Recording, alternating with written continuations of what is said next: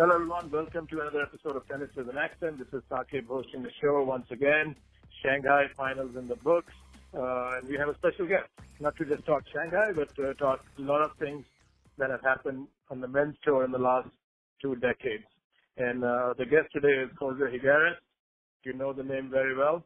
He's the player development. He runs the player development program for the USTA. In the past, he's coached who's who of tennis from Pete Sampras to Michael Chang to Roger Federer to Guillermo Coria. So the names are endless. On that note, let me bring him in. Welcome to the show, Jose. Thank you. Thank you, Saqib. No, this is really nice of you to come on the show. I know you are traveling, and I've been kind of chasing you since we met at the U.S. Open. So let me just start the question. You yourself come from Spain with a very rich tennis history.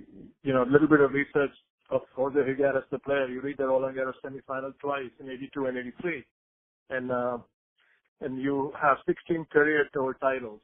So this is something I ask everyone. How has the sport changed in your opinion? The rackets you guys were using when you were matching those guys in the early 80s or late 70s to what's tennis being played now? What are some of the things that I consider myself pretty knowledgeable, but I don't know the game like you do. So what are some of the things that a normal person doesn't catch at this level? What has changed according to you?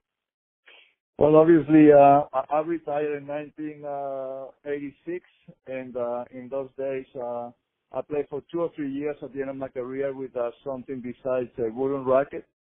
So I would say the equipment has been a huge change in how the game is played today. Rackets together with strings. I almost think that strings has played even a most important role in how we play tennis these days. Together with the depth, the depth of the game is so much better than it was. On my day, if you were a good player, you normally, if you play slam, the first couple of rounds, first 2 or 3 rounds were pretty much almost a sure wins. And now, the way the depth is, if you're not ready to play and play to a pretty decent standard, even if you're the best, you can be out the first day. So I think those 3 things are probably the biggest changes that I've seen. Yeah, a lot of times in this era we live in, it's more about the slams, like you said. So how is the clay game? Is it more about the footwork? Is it more about the strings now? Because everybody talks about Borg and some of the excellent clay coaches that came after him, even Belander, Lendl, and some of the Argentines and Spaniards like Bruguera. Of course, let's not go to Nadal, but how has clay game changed if you take Nadal out of the context? Is it still baseline? Is it still positioning? Is it the rackets? What are the elements that stand out on clay? Well, again, because of the speed of the game, the game basically has been the speed of the game has been fully standardized, meaning that in the old days the difference between grass court and a hard court and clay, speed-wise, was a lot bigger than now. As we all know, the grass in Wimbledon is a lot slower. The balls are slower. The balls in Roland Garros or on the clay court tournaments are a lot faster. So the speed has been equalized.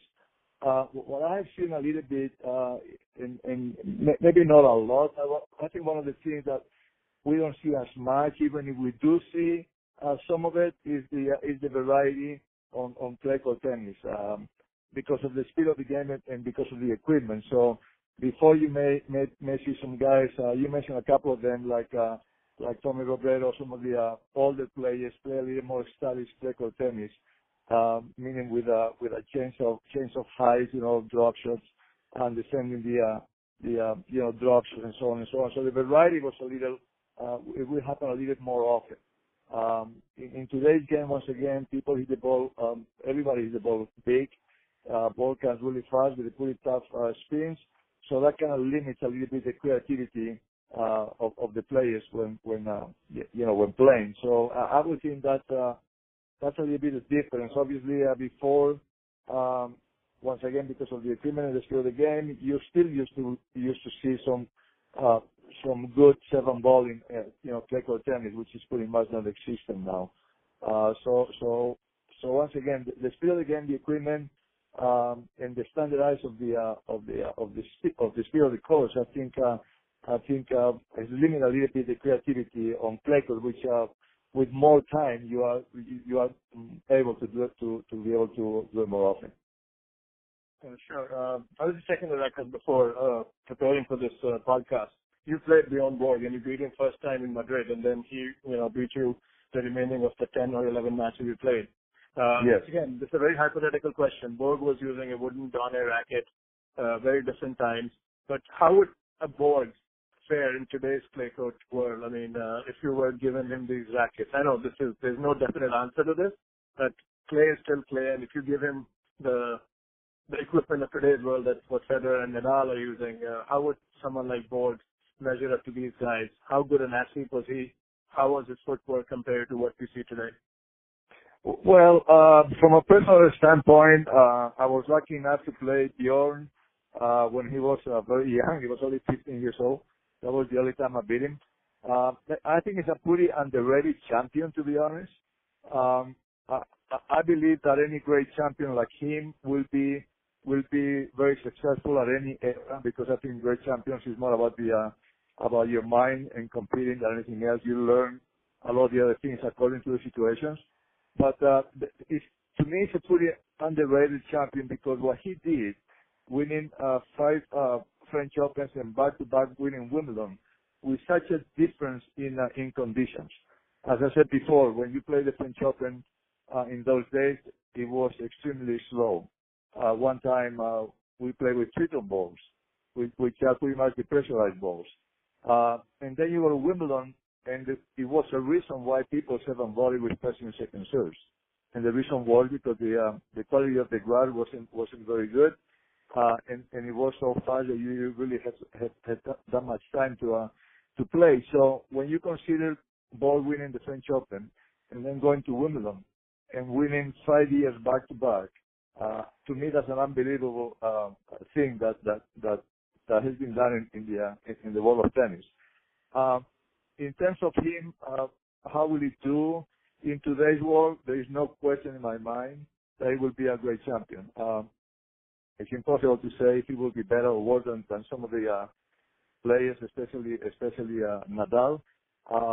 But once again, him and Nadal are the two best minds I've ever seen on a tennis court, with difference in terms of playing 1 point at a time and making every point count. So once again, I would love to see a little bit more talk about those 5 back-to-back wins with such a different conditions, and especially if you look at Borg when he won his first Wimbledon with playing from the back with those conditions, and then you see him when he won his last Wimbledon or lost to McEnroe on his last time he got to the finals. You could see within himself the difference on his game. He started to serve and volley more, which for him was totally against his nature. So once again, in today's game, I think he would evolve and will take advantage of the equipment. And there is no doubt in my mind that he would be a great player all around. No, that's very well said. And even now, let's stick to the Spanish players of your generation and even your career. Wimbledon, even as late as the late 90s, saw a lot of European players and Spanish players protesting because of the ranking, and the grass was not as good as it is now. So what was your expectation as a player, and even some of your compatriots? How did you approach Wimbledon? It was a very different surface to what you have grown up in Spain. Talk about that challenge when the clay season ended, how most of you viewed playing on the grass. Yes, in those days it was almost like two different surfaces, like two different tools really. You have a lot more clay court specialists or slow court specialists and fast court specialists or grass or hard court. So you could see that those specialists didn't do very well in the other surface.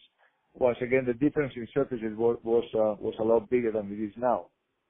So from my perspective, for example, as a player, I missed Wimbledon quite a few times. Why? Because the ranking system was different than it is now. It was an average system. So every match that you played really counted for your average.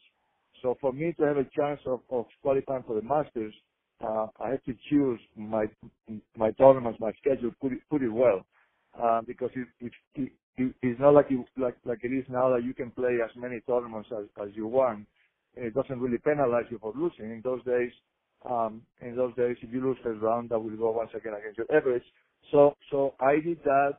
A lot of the clay callers do that. A lot of the fast score players did that, and that was just what it was in those days.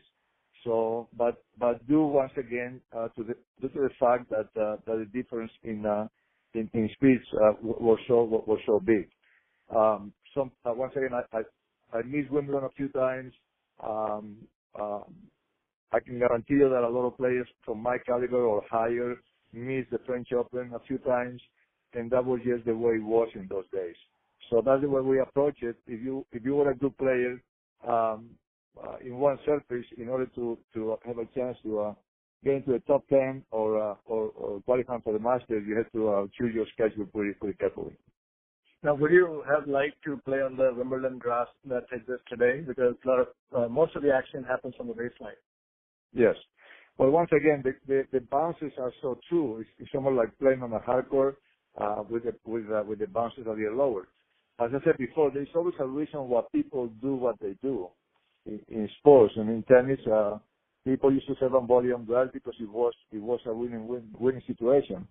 And now with the equipment the way it is, the depth, the athletes, since the bounce is pretty honest or very honest most of the time, or a very high percentage of the time, that gives everybody a chance to actually play a little bit more their style.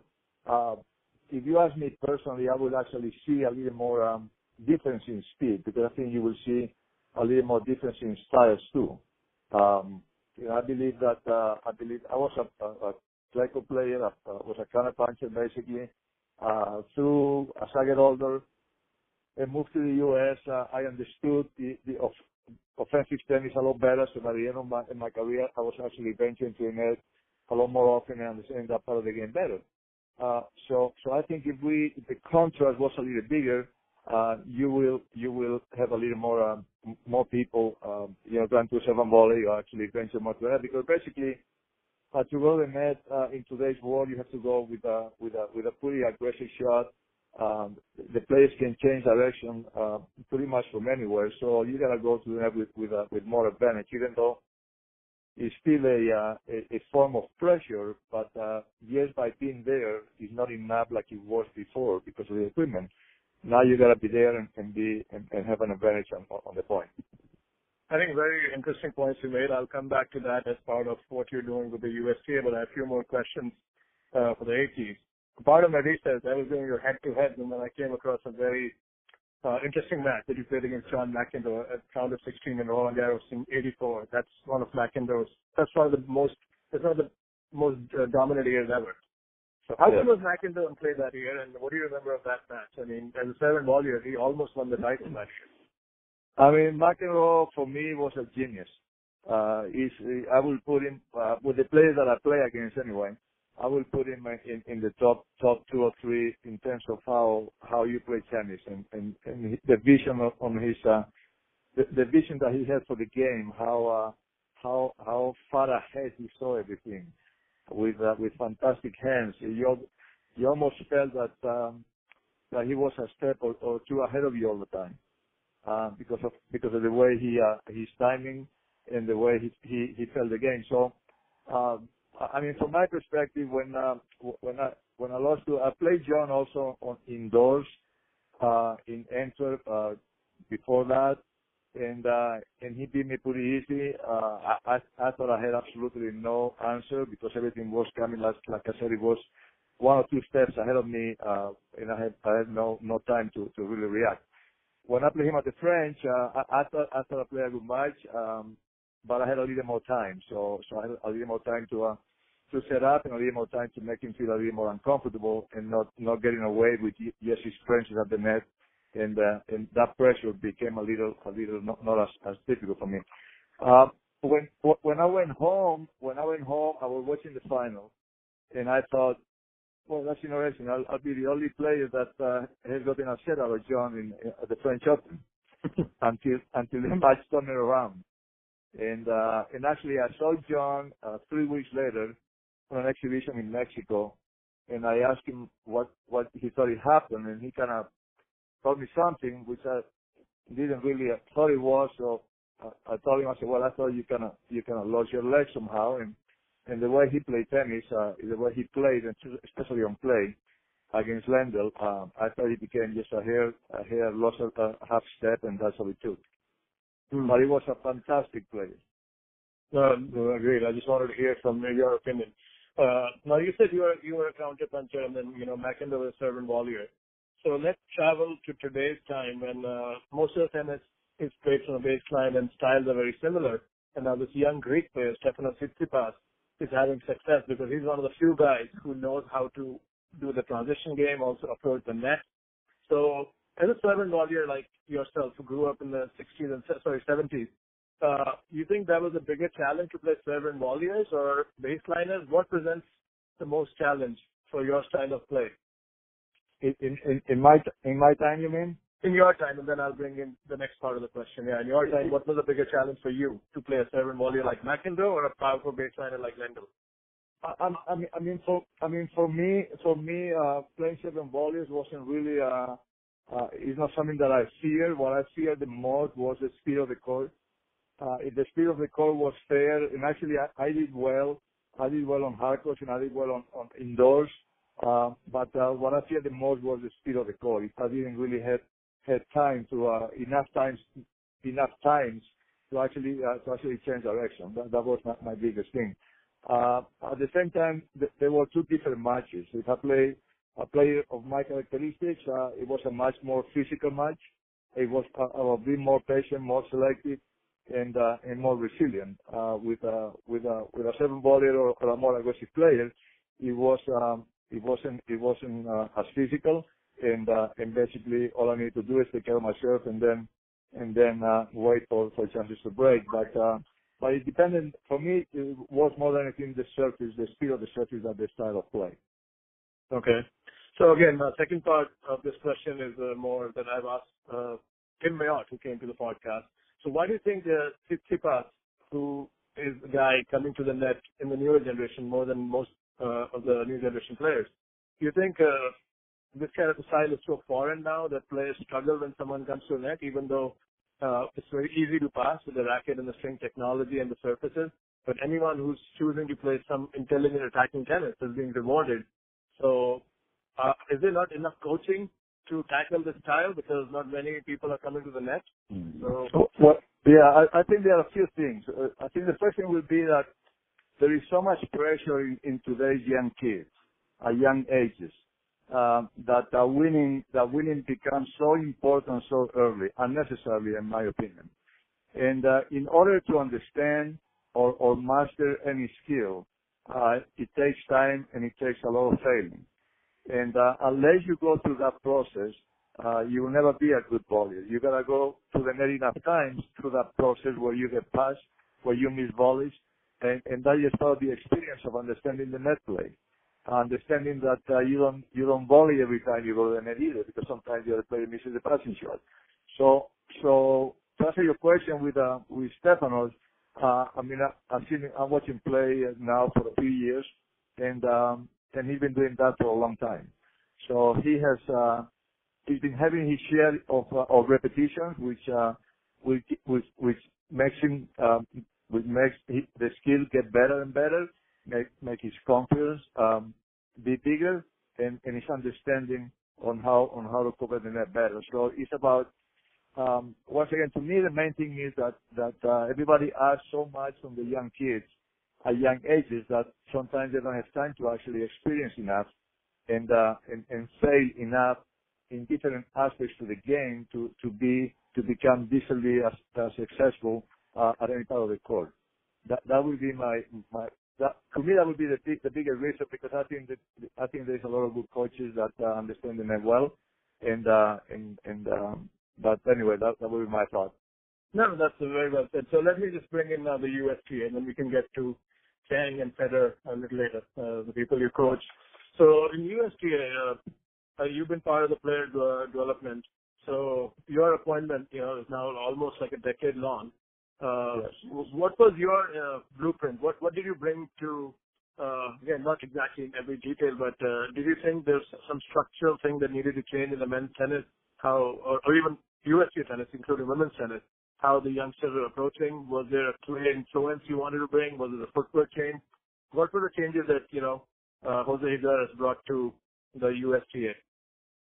Well, it wouldn't be fair to say that I did it by myself, because obviously, it was Patrick McEnroe and a lot of really good professionals that we did together. But basically, I did that full time for about 8 years. I haven't done that for the last 3 years. So in those when we started, basically, we had good coaches around the country, but everybody was kind of going their own way. It wasn't really much of a systematic, in a way of doing things. Meaning, we have a common language. The relationship with the private sector was terrible. Everybody hated everybody. So when we started, we put together a little document, a coaching and teaching philosophy, which was very, very simple. And we went to the country. I mean, I got my the highest status on my you can have during those years. We went to every part of the country, talked to thousands and thousands of coaches, letting them know that this was a team effort that included everybody. And if you ask me what is my biggest, the thing that I'm most proud of, it will probably be that. The fact that we got the tennis community together. The relationship with the private sector is great now, and there's a lot more communication and so on and so on. Together with that, I thought we were a little bit behind in terms of how we taught our kids. So we took a few trips to Europe. Went to Spain with our young boys and our young girls. The likes of Radio Pelka and Tommy Paul and Taylor Fritz and a lot of those boys. We took them there before the French Open for a month. So main thing was for our coaches also. So you try to widen our view on how the game was playing in the world. And once again, that could have been done with everybody's help. And to me, that's the thing that I was more grateful for. Yeah, I mean, those are some interesting points you made. Also, the good names like Tommy Paul has been pretty impressive. So let me just elaborate on that, Jose. So, of course, looks like, there's more communication and, there's bigger tennis networks.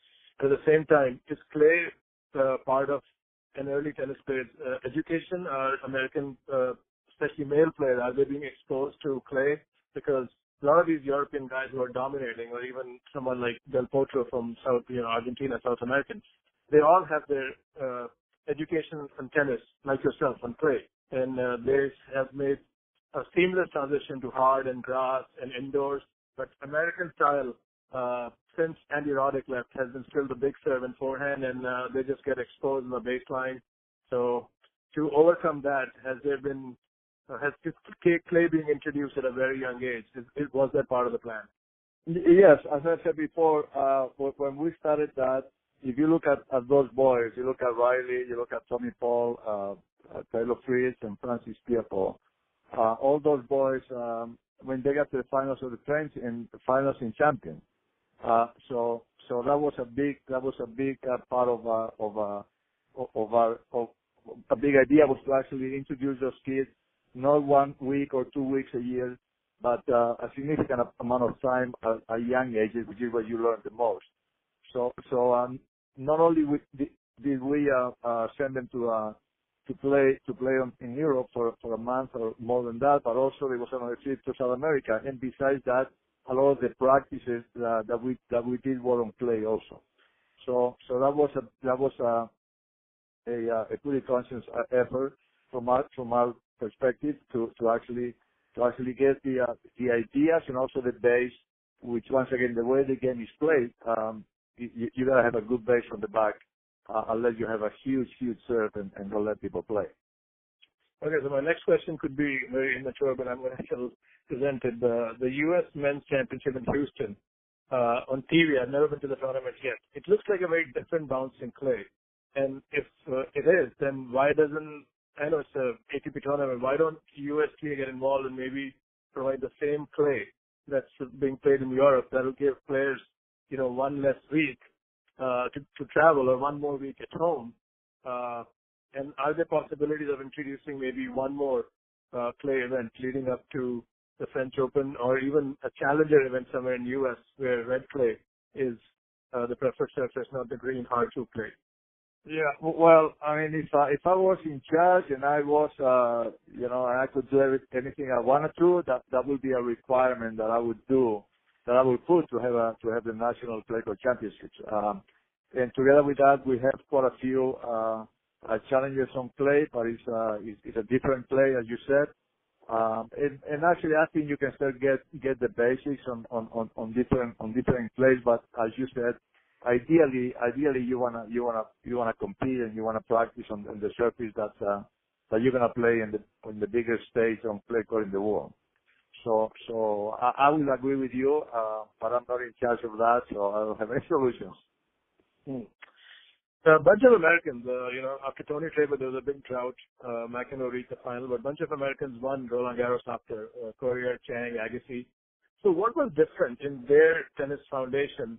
Of course, Nadal's the big answer that nobody else won French Open, but if there was no Nadal, it's fair to say most American players wouldn't get past David Ferrer, Roger Federer, Novak Djokovic. All these guys would have been there. It's just not Nadal. So yes. What is the difference between, those guys winning and now these guys, the post-Roddick generation has been, I don't want to be harsh, but they have been, found very limited on clay. Of course, Jared Donaldson and Francis Tiafoe are showing more intent. But overall, what were the gaps in your opinion? Well, I will start one by one with Michael Chang, which I was lucky to coach at one point when he won the French Open.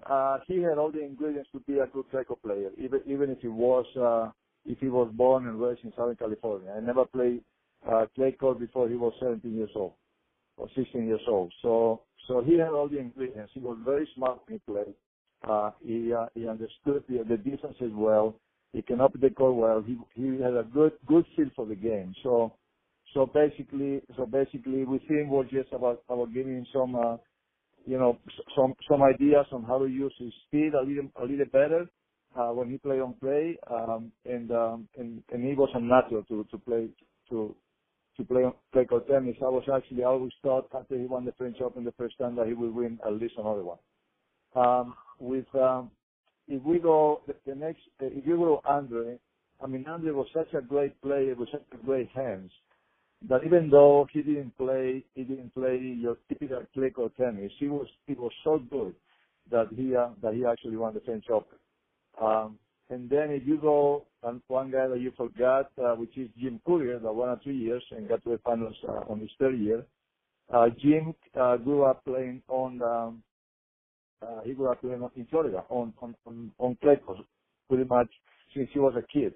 So his foundation of the sliding, his foundation of his putting, his foundation of some of the change of height and some of the understanding, it was there. And when I started working with him once again, it wasn't like I had to just teach this kid, put everything from scratch. He had to put the foundation because of his experience on clay courts. I believe in today's world, if you wanna have a chance of winning the French Open, you gotta be able to play enough on clay to understand the surface, and to be able to feel comfortable moving and understanding the idiosyncrasies of clay court tennis like any other surface. And I feel that sometimes the players at young ages don't take the time to actually get that experience. And as I said before, there is no progression without failing. You gotta failing enough to actually get better. And in today's world, everything is so result oriented that I think some players kind of shy away from those situations.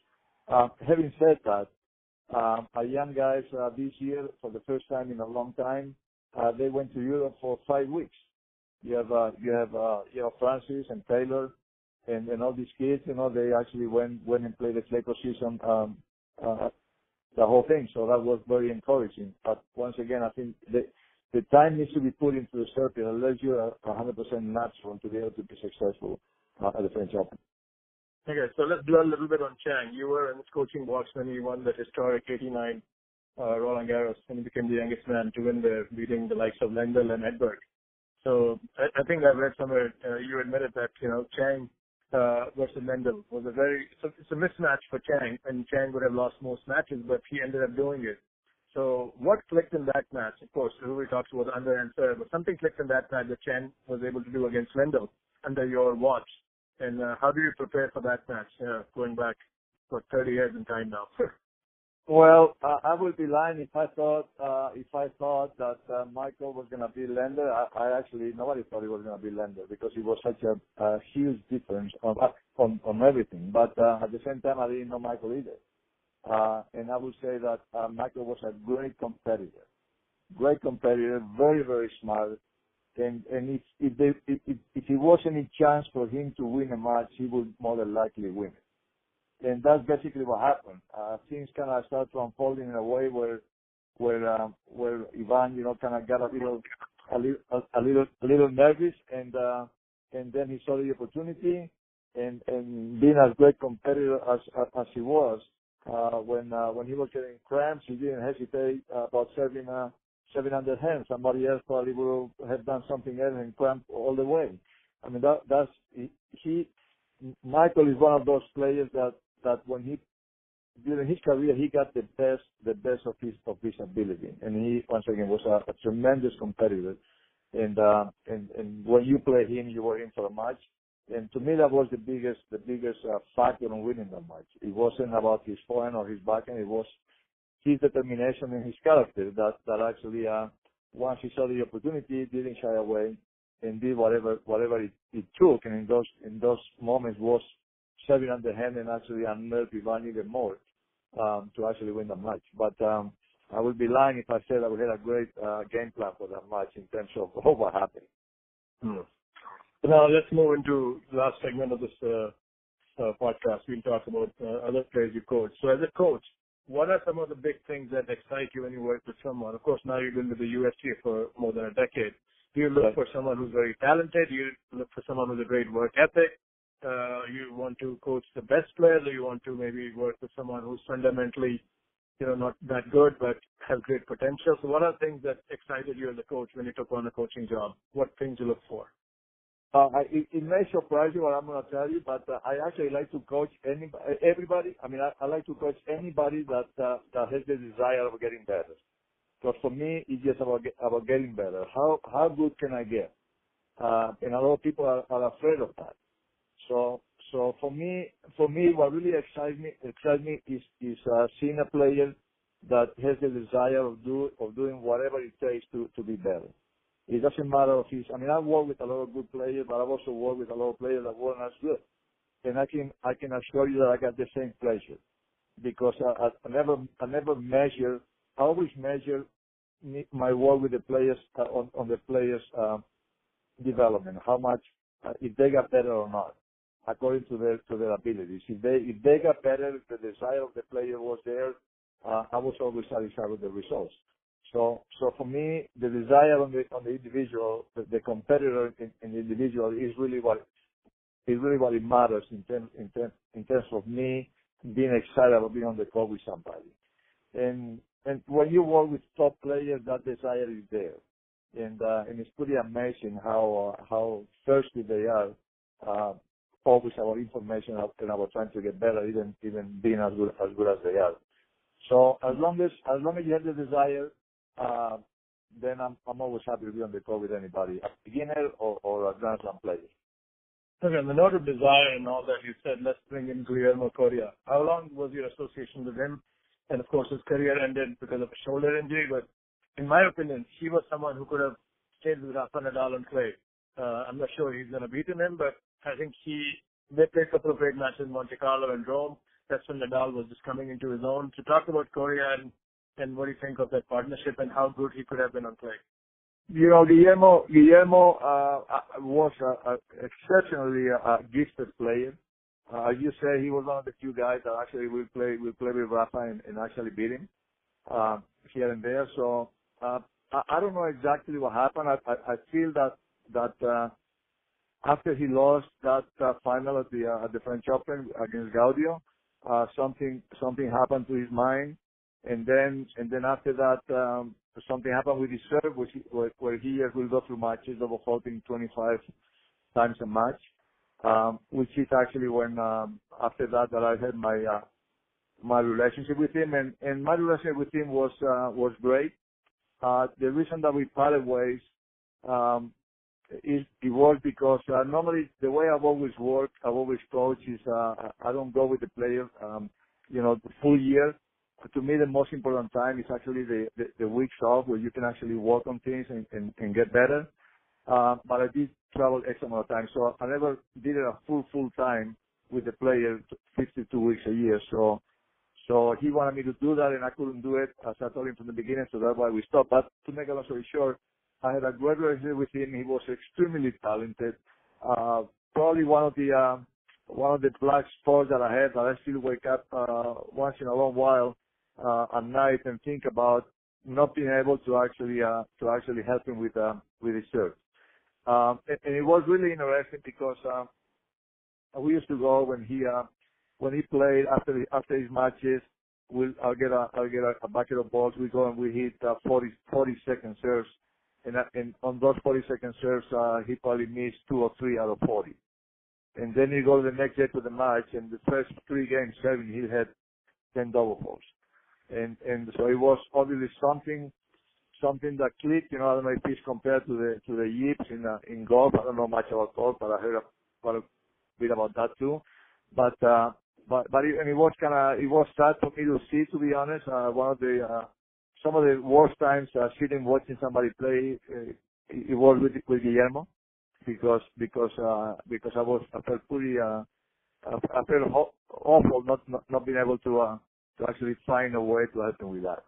So, but extremely talented player and a great player to watch. Interesting, yeah. Yeah, sad to see how his career ended again. Yes. The social media wasn't at its peak like it is now, so I always remember she had serving issues and then shoulder injury, and then he just slowly faded into retirement. So it was too bad. Absolutely, yeah.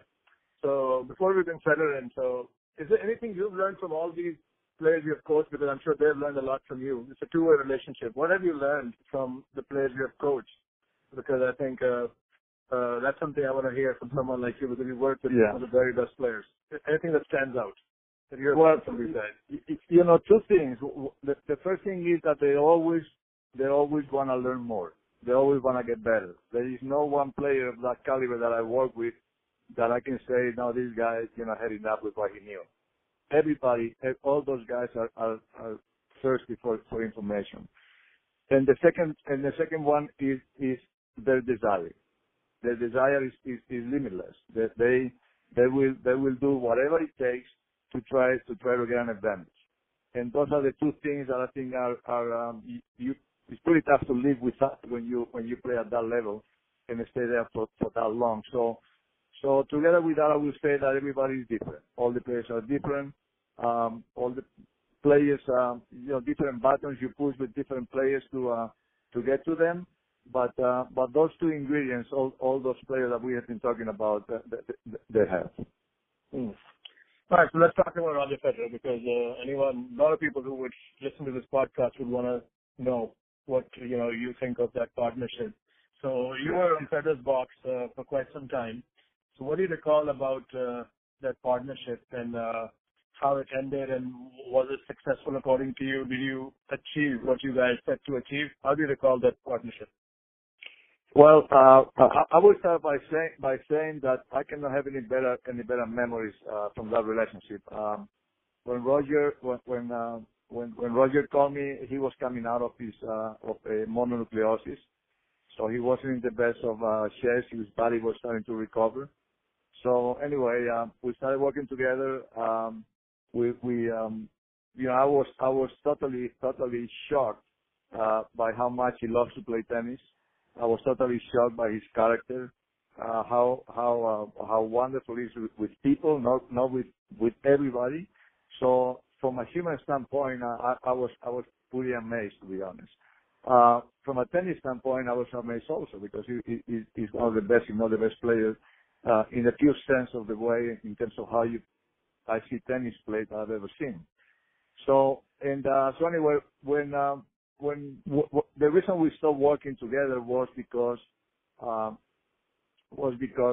the end of 2008, I believe it was, that when the USDA offered me that job, Patrick Cummins, and it took me like 4 or 5 months to actually accept that job. But I mean, you don't know my background, how I started playing tennis, but tennis has been very good to me. I love tennis, and I thought it may be a way to actually give something back and try to do something for tennis in the U.S., which I've been living here for 39 years, and it was something that excited me, and that's the reason. And besides that, Roger didn't really want a full-time coach. I mean, I was working with him probably between 12 and 15 weeks a year. Mm-hmm. So that was the reason why we stopped our relationship tennis-wise, because to the day we are good friends. He's one of my heroes, and he's a wonderful, wonderful guy. Okay, so again, not just Federer, like even Nadal, a lot of people said, he needs to bring a new voice, and finally you got Carlos Moya. So did you find, like Federer, even Sampras, when you coach these guys, were they mentally so strong that in a way they resisted changes if you suggest something, because a lot of things work for Federer to get there? So was there a time in a partnership when you want to address something or add new element or add a change? Was his champion mindset resisting it? Well, with when you establish a relationship with a top player like that, the first thing that you have to understand is that they know quite a bit. They may actually know more than you. I mean, you don't play at that level for that many years without having a great tennis mind. So that's normally the first thing. Now, having said that, I'm a big believer that you can always get better. Even if you do things as well as Roger does, I believe, and he believes also, and I think most of those guys do. So they are not going to do something just because you tell them. They're going to do something because you actually explain it to them and they understand it and they think it's good. Roger, for example, and also there are different types of plays. I mean, Roger plays a lot by instinct. I mean, he's got a tremendous amount of skill everywhere. So he's not a player that I think you can put on a box to coach him. There are some of the players that you can structure a lot more. So he needs his freedom to go out there and express the way he feels the game, which is a little different than a lot of other people. So you just kind of get to know the player, get to know how they function, but understanding that they have tremendous amount of information, and you cannot just go there and change the world. At that level, a small detail can make a huge difference, and those are the small details that you're looking when you are, at least from my perspective, when you're working with a player of that level. You're not gonna reinvent the wheel with them. How's the Roger Federer practice session like? I know in tournaments we've seen him, he has a very light hit. Of course, his game is very different than others, so it looks like he's just putting in 20-30 minute hit. But what is the Roger Federer training block like? What do you remember? How intense can it get? Because we know Nadal's practice sessions are very intense. Yes, I mean, they are two different players, obviously, Rafa and Roger. But don't get fooled. You don't get to be that good without working. And the times that I have been with Roger, aside from the tournaments, I mean, the off season that I went to Dubai a couple of times, we'll work from 10 to 1 straight, and conditioning was after that. So obviously at the tournament, once again, you cannot go on the tournament and worry too much about your technique and things like that. I mean, you go to the tournament and you just want to make sure that your timing is right. And the way Roger feels his timing may be a lot different than Rafa feels his timing. Roger, if he hits a couple of good backhands and a couple of good forehands, maybe the warm-up is over. And with Rafa may have to hit 40 forehands and 40 backhands for him to actually feel that. So once again, different players, but you don't become that great without working your butt off. And that's something that I've heard people, Pete was a little bit the same also. Pete also, you see him at tournaments and stuff, and he just went and kind of went a little bit the same way, but I know that he also worked his butt off, because you don't get to be that great without doing that. When Federer won Roland Garros, you were not in camp, but I'm sure you had worked the previous year with him. So of course you were very happy to see him win that. But did you see, Yes. some of the hard work you have done come through because of the coach? Same thing happened with you when you and Sampras parted ways, and 3-4 months later he won his last U.S. Open. Yes. Connection between two memories. Yeah, for some reason I have always had players call me when they weren't down. Like when I started working with Pete, it was when he was coming back and he wasn't in a very good place. With Roger, I did the same thing. With Corey, I did the same thing. With Sergi Bulguera, I did the same thing. But what people don't realize is that Roger Federer is the second best player on clay courts in this decade, on the last decade and a half. There's only one player that is better than him, which is Rafa. And Rafa is the best player of all time on clay. So I didn't have to really help him that much because he was already that good. But some of the things, for example, one of the things that I thought maybe he could do a little better on clay because he had a little more time was adjusting his feet on his back a little more. After he got caught in no man's land sometimes. He never hit a drop shot with his forehand side, so that's something that actually he started to implement once I started working with him. But once again, not really small details, as I said before, because once again, people don't realize in general that Roger, besides Rafa, is the best player on clay for the last 12 years. Along with, you have to throw Novak in too, no? Novak also, obviously. But if you look at Roger's got to the finals of the French how many times? Yeah, 5. 5 finals. Yeah, he lost to who? He lost to Rafa. So who beaten Rafa in the finals of the French? To the day, nobody. No, absolutely. So obviously, I'm not diminishing Novak in any way. I think he's obviously up there also. But if you look at Roger's career, consistently, he's been a great clay court player. He is, unfortunately, or fortunately for Rafa, Rafa was there. Yeah, that's what I always say. If there was no Nadal, Djokovic and Federer would have won at least 5 French Opens each. Absolutely. I cannot agree with you more. So are you surprised that 10 years later, at age 38, Federer is still world number 3, still playing, still came within points of winning Wimbledon, still playing this good? And secondly, what do you notice about his overall game? What has changed? Because of course he doesn't move like he used to, but he still moves pretty good. Well, I'm not surprised after spending time with him because his love for the game is unmatched. So he loves to play tennis. I mean, he actually one of those players that actually likes to hit tennis balls.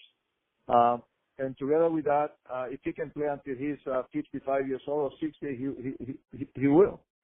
So in terms of his game, I think in the last few years he's trying to become more offensive. I think he ventures to the net more often, which I think is a great move because he's a very capable bowler, and I think he's trying to show the points a little more.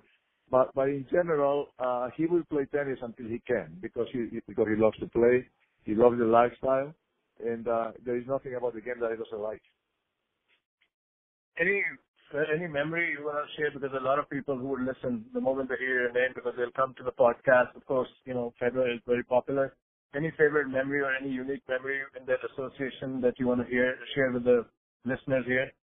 Well, the thing that struck me the most, and I think people know that, but the thing that struck me the most, I'm not going to discover him as a tennis player because once again, everybody knows him as a tennis player. I was lucky enough to be around him for a year, and what struck me was his humbleness and his humanity, how he treats people, how he treats everybody. I mean, I have some little things that happened when I was there, and I thought, Jesus, this is unbelievable. So a guy that big on what he does, and the level of detail that he will have with somebody, with a ballway, with somebody that helps at the tournament, with one of the chauffeurs at transportation. That's what struck me the most, and I think, and I would actually say that the same thing about Rafa, to be honest. I think they are two great examples for the children, and I know I would doubt that I will see two players as good as they are and not only on the tennis court, but off the tennis court. I think it's pretty commendable, to be honest. How well do you know Rafa? Again, I should have asked more questions, but we are ending this podcast. What's your association with Nadal like? Well, Rafa, I've known him since he was 12 years old. I have a great friendship with him. If I see him at tournament, we always take the time to visit for a bit. And absolutely a great guy. Once again, talking about being resilient and being a great champion. But once again, the other thing that I would say that I said about Roger, I've known a lot of great champions that probably I wouldn't go out for dinner with them. To be honest, I admire their talents on the tennis court, but off the tennis court, I wasn't too big fan of them. These two guys, set themselves apart because of how they are with them on the tennis court and how they treat other people. And one more thing, Nadal still, and then 32, Federer 38, Djokovic. Why has tennis gotten older in the last 10 years? Why are these three players winning again? Again, they're very good. They're like probably the three best of all time. But something has changed. Now, Daniel Medvedev is adding his say in the conversation. But what has happened between 2009 and 2019? Why the same names keep coming up? Well, it's pretty obvious because they're better than the other guys. Actually, I've had this question asked me a few times, and these guys, I'm not going to let the young guys win. The young guys are going to have to beat them. And the reason that they are there is because they're better. And they have that desire and that will to keep playing. They love the game, and they're going to play until they can. And I think we're lucky actually that because obviously when you hit 30, from 30 to 35, if the injuries are good with you, it's a great time to play tennis. You are pretty much at the peak of your physical abilities. You have plenty of experience. If you've had a great career, the financial aspect is not an issue anymore. So what a great way to actually go there and enjoy doing what you like to do. Hey, is Daniel Medvedev the guy? Right now he's top of the town, 6 semi-finals in a row, almost came very close to win the U.S. Open. Is he a guy who can join the conversation according to you? I think he is. I watch him actually. I kind of follow the summer circuit. So I follow tennis quite a bit, but I thought by the time he got to the U.S. Open, I thought he may be a little tired after all his success during the summer. But I couldn't believe the way he was working the week before the U.S. Open. I saw him on the gym. I saw him running, and I have no doubt that the desire is there. And I have no doubt that one or two of these young guys, I believe they will win a slam next year. That's my at this point, that's my opinion. I will be pretty surprised, if we don't have some of these guys winning a Grand Slam or two next year. All right, so I think I can go on forever, but we promised 45 minutes. I've already gone 10 minutes over. I enjoyed every conversation. Thank you very much, Jose, for coming to the show. Thank you. Thank you. Very, very happy to be here. Thank you.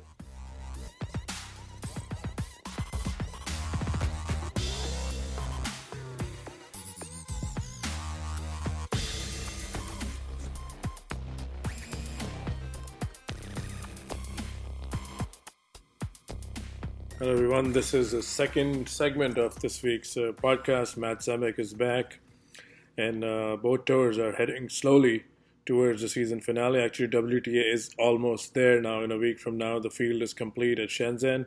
So let's kick off this conversation, Matt, about the field and how do you stack the 8 women who have made there? Who are your favorites? And just in a summarized way, fire away. Yeah, well, thanks, Saqib. I think the main thing to say about this WTA finals is little different from past WTA finals. And I have gone into previous WTA finals, especially the last 2 years, thinking that certain players were definitely not in a position to win, and then they'd win it, or they'd make the final, or at least the semifinal. So, for instance, I thought Alina Svitolina had no chance, basically no chance to win last year. And yet she caught fire and won the whole thing, the last one in Singapore before the move to Shenzhen this year. So, the WTA finals have shown us that what looks like a certain situation on paper, the the reality usually is very different. I mean, we've seen Agnieszka Radwanska and other surprise champions the last few years. We've seen Dominika Cibulkova play in a final and win it. So the WTA finals really have thrown a lot of curveballs, and that makes me very reluctant to assign a clear favorite. I would say that the best hard court player in the year on the WTA Tour is Bianca Andreescu. So you might give her an advantage on that basis alone. But Naomi Osaka looked very good against Andreescu in Beijing. So that's a counterbalance.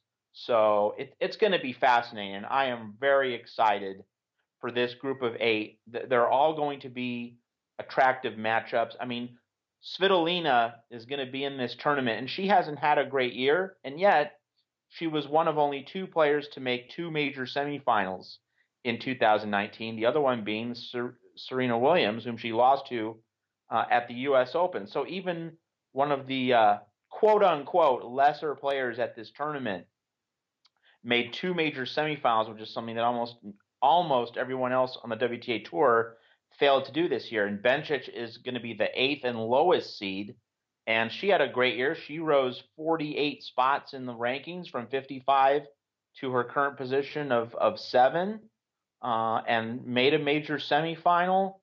Played some of the best tennis anywhere in February when she really got on a roll and she returned to prominence.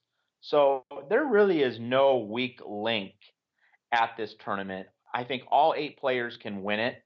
Past experience informs that opinion, but also just because when you look at the 2019 WTA Tour, we've seen at the biggest tournaments, they don't really carry over one to the next. Roland Garros didn't carry over much to Wimbledon. Wimbledon didn't carry much into the U.S. Open. So why should we think that the U.S. Open is going to have any relevance to this? Maybe people will look at what happened in Beijing and they will say that Naomi Osaka is the favorite.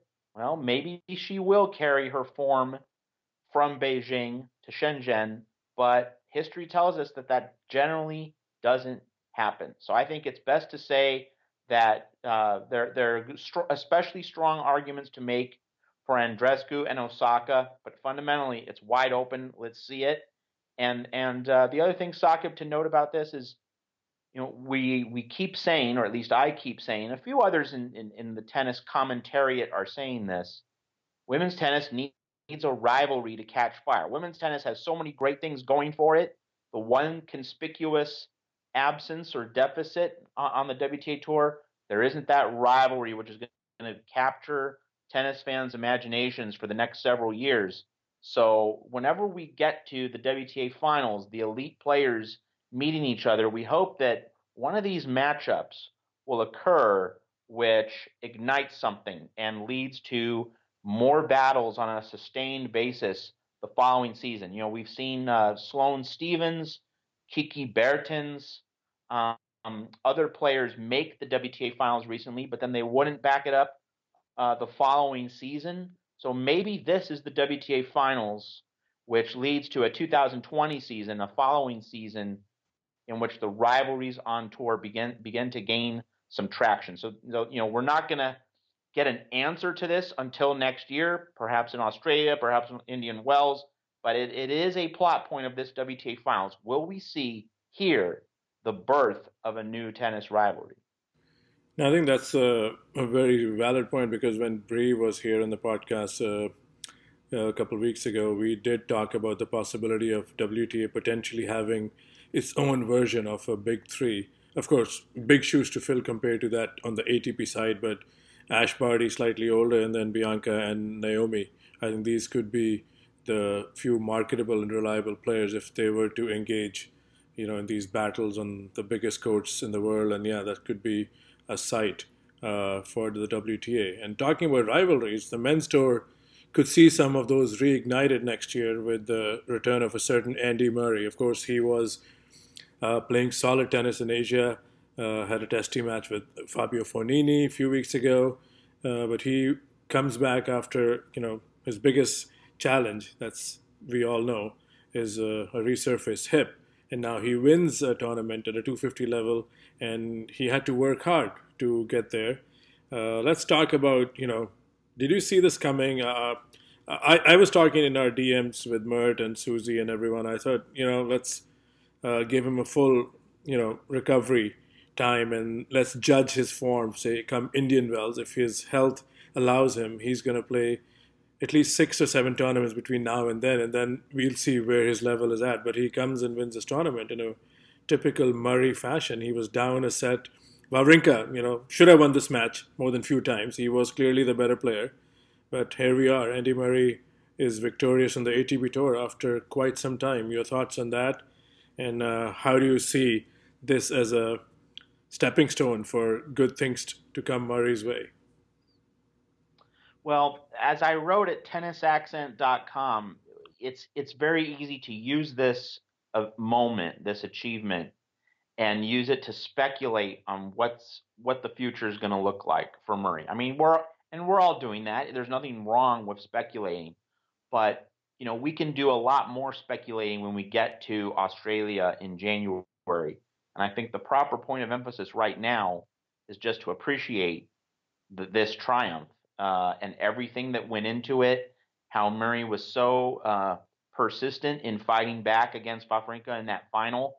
He was not only a set and a break down, but he was then down a break in the third twice, and he just kept coming back again and again and again. He punished Wawrinka for a very inconsistent first serve. He really made good use of all the second serves he was able to attack from Wawrinka's side. So it was such a dogged and resolute victory. And so that match in many ways was a microcosm of the fighting spirit that we've seen from Murray to stick it out these past 2 years and not give up on tennis, to continue to find a way back into the sport, and to try and restart his career without pain, without significant physical limitation. And so this win gives him a chance to say, first of all, I've done something. I really have been able to create a classic moment that I'm going to remember for the rest of my life. He has that to celebrate, and I think we should all stop and pause to honor that. The other thing is simply that, when he continues on his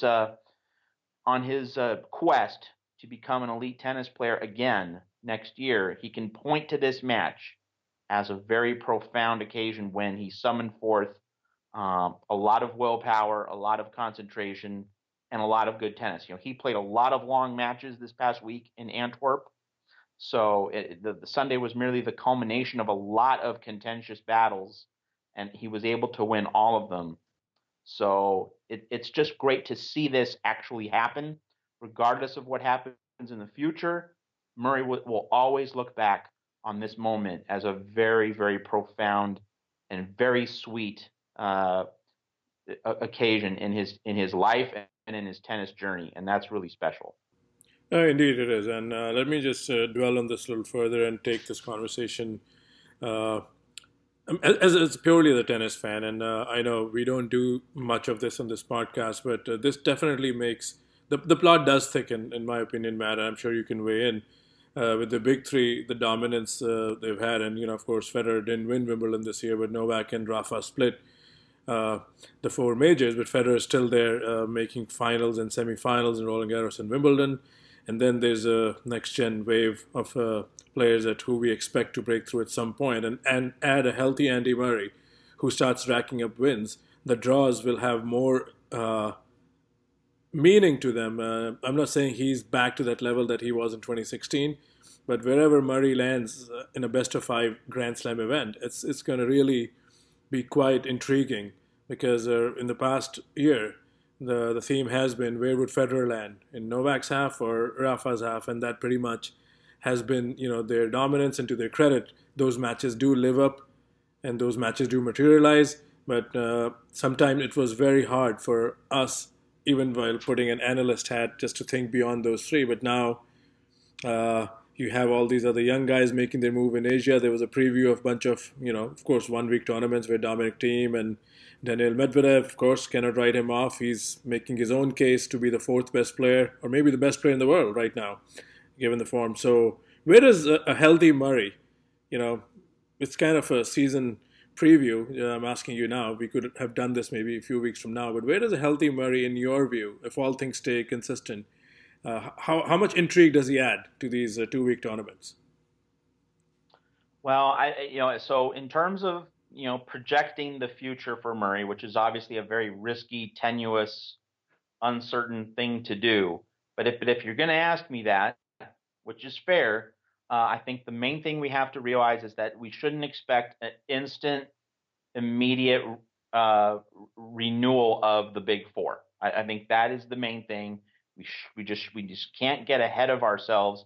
This was a great triumph, and I'm not trying to throw a bucket of cold water on it.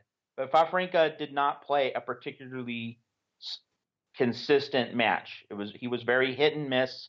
His serve was all over the place. His serve was a lot less consistent than it was at Roland Garros and during the other times of the year when he won some big time matches with that serve. Djokovic at the U.S. Open, for instance. That Wawrinka was not getting nearly enough free points on his serve. So a starting point with Murray is that when his opponent plays better than Wawrinka did in that Antwerp final on Sunday, what is Murray going to do? And we shouldn't expect Murray to be able to take down a really hot opponent who is firing on all cylinders. I mean, a hot opponent, in the top tier of men's tennis. So my initial set of expectations, and the Australian Open is going to might revise these expectations, but right now my thought process is, he just go through the winter and early spring hard court season with not that many expectations. Compete well, try to make some gains in points and rankings, and find improved form. But I think that in terms of asking Andy Murray to do a little bit more this season, I think that when we get to Madrid and Rome, the ramp up to Roland Garros, Murray became a very formidable clay court player as he gained more experience. That's a tournament where he can do really well. So I think that the latter part of clay season and then going into grass season, I think that's really the first chance in my mind for Murray to do some real damage. Now, if his rankings are, let's say, in the 50s, he might have to play Djokovic or Nadal in the second round. It would stink, but that's a real possibility. But, if he gets a particular draw, which enables him to do some damage, maybe he can make a run. Maybe he can then get his ranking up quickly enough to do something. But I really don't think we should expect anything particularly substantial from Murray through the hard court season. This doesn't mean he's not capable of it. He certainly could be, but I just think we shouldn't expect that, and we should allow this revival to occur on a more extended time frame and not assign too many expectations. And I think that the quality of the draws that he gets in his lower ranking, he's at 127 right now. Let's see how that situation evolves, and if he gets the right kind of opening, which will enable him to make a run, post a big result, push himself up in the rankings, then we can have a revised discussion on what's possible for Andy Murray. Yeah, I mean, my question was again more of a caveat if all things stay to form and Murray does regain health and fitness and some momentum. But you're right. He can be a factor because in his last few years when he was healthy, he's become a really good clay court player, and I think that's a time period. You're giving me actually 3 more months than I am. So yeah, let's see the Madrid-Rome time, what his game is at and how much ranking points he's accumulated. Is he close to being a seed? Is he close to being a top 50 player? So those are very valid scenarios. But I think his presence in the draw in best of 5 format, even in Australia, is quite early. I think you name any player not ranked, besides those big 3 guys and Daniil Medvedev, and if Murray is healthy, maybe Dominic Thiem. I don't see many players in an early first week contest. I would fancy Murray, but again, this all could come crashing if Murray's serve's not working and he's still lacking match play. But that's the kind of that's the kind of body work he's created that even in this year's almost season-ending podcast, I want to take the opportunity to see what value he's going to add to the draws. Of course, there are a lot of ifs and a lot of caveats that have to be thrown in, given his form, given his ranking, given how matched up he is. But yeah, this is a good stepping stone in my view. So any concluding part, Matt, before we wrap the show for this week? And the simple note is that the ATP Cup, that event in Australia leading into the Australian Open, that's an entirely new thing, and nobody knows how that event might potentially reframe, recalibrate any of our expectations for the Australian Open, how it might change the players. Laver Cup, one of these new cups, one of these new unique off the beaten path kind of events, Laver Cup very clearly reset the season for Zverev and to a lesser degree Tsitsipas. So none of us knows how this ATP Cup is going to change the equation for Australia. So that's yet one more wild card element as we consider what the future holds for Andy Murray and really everybody else. It's so up for grabs, and it's why I'm already excited about the 2020 season.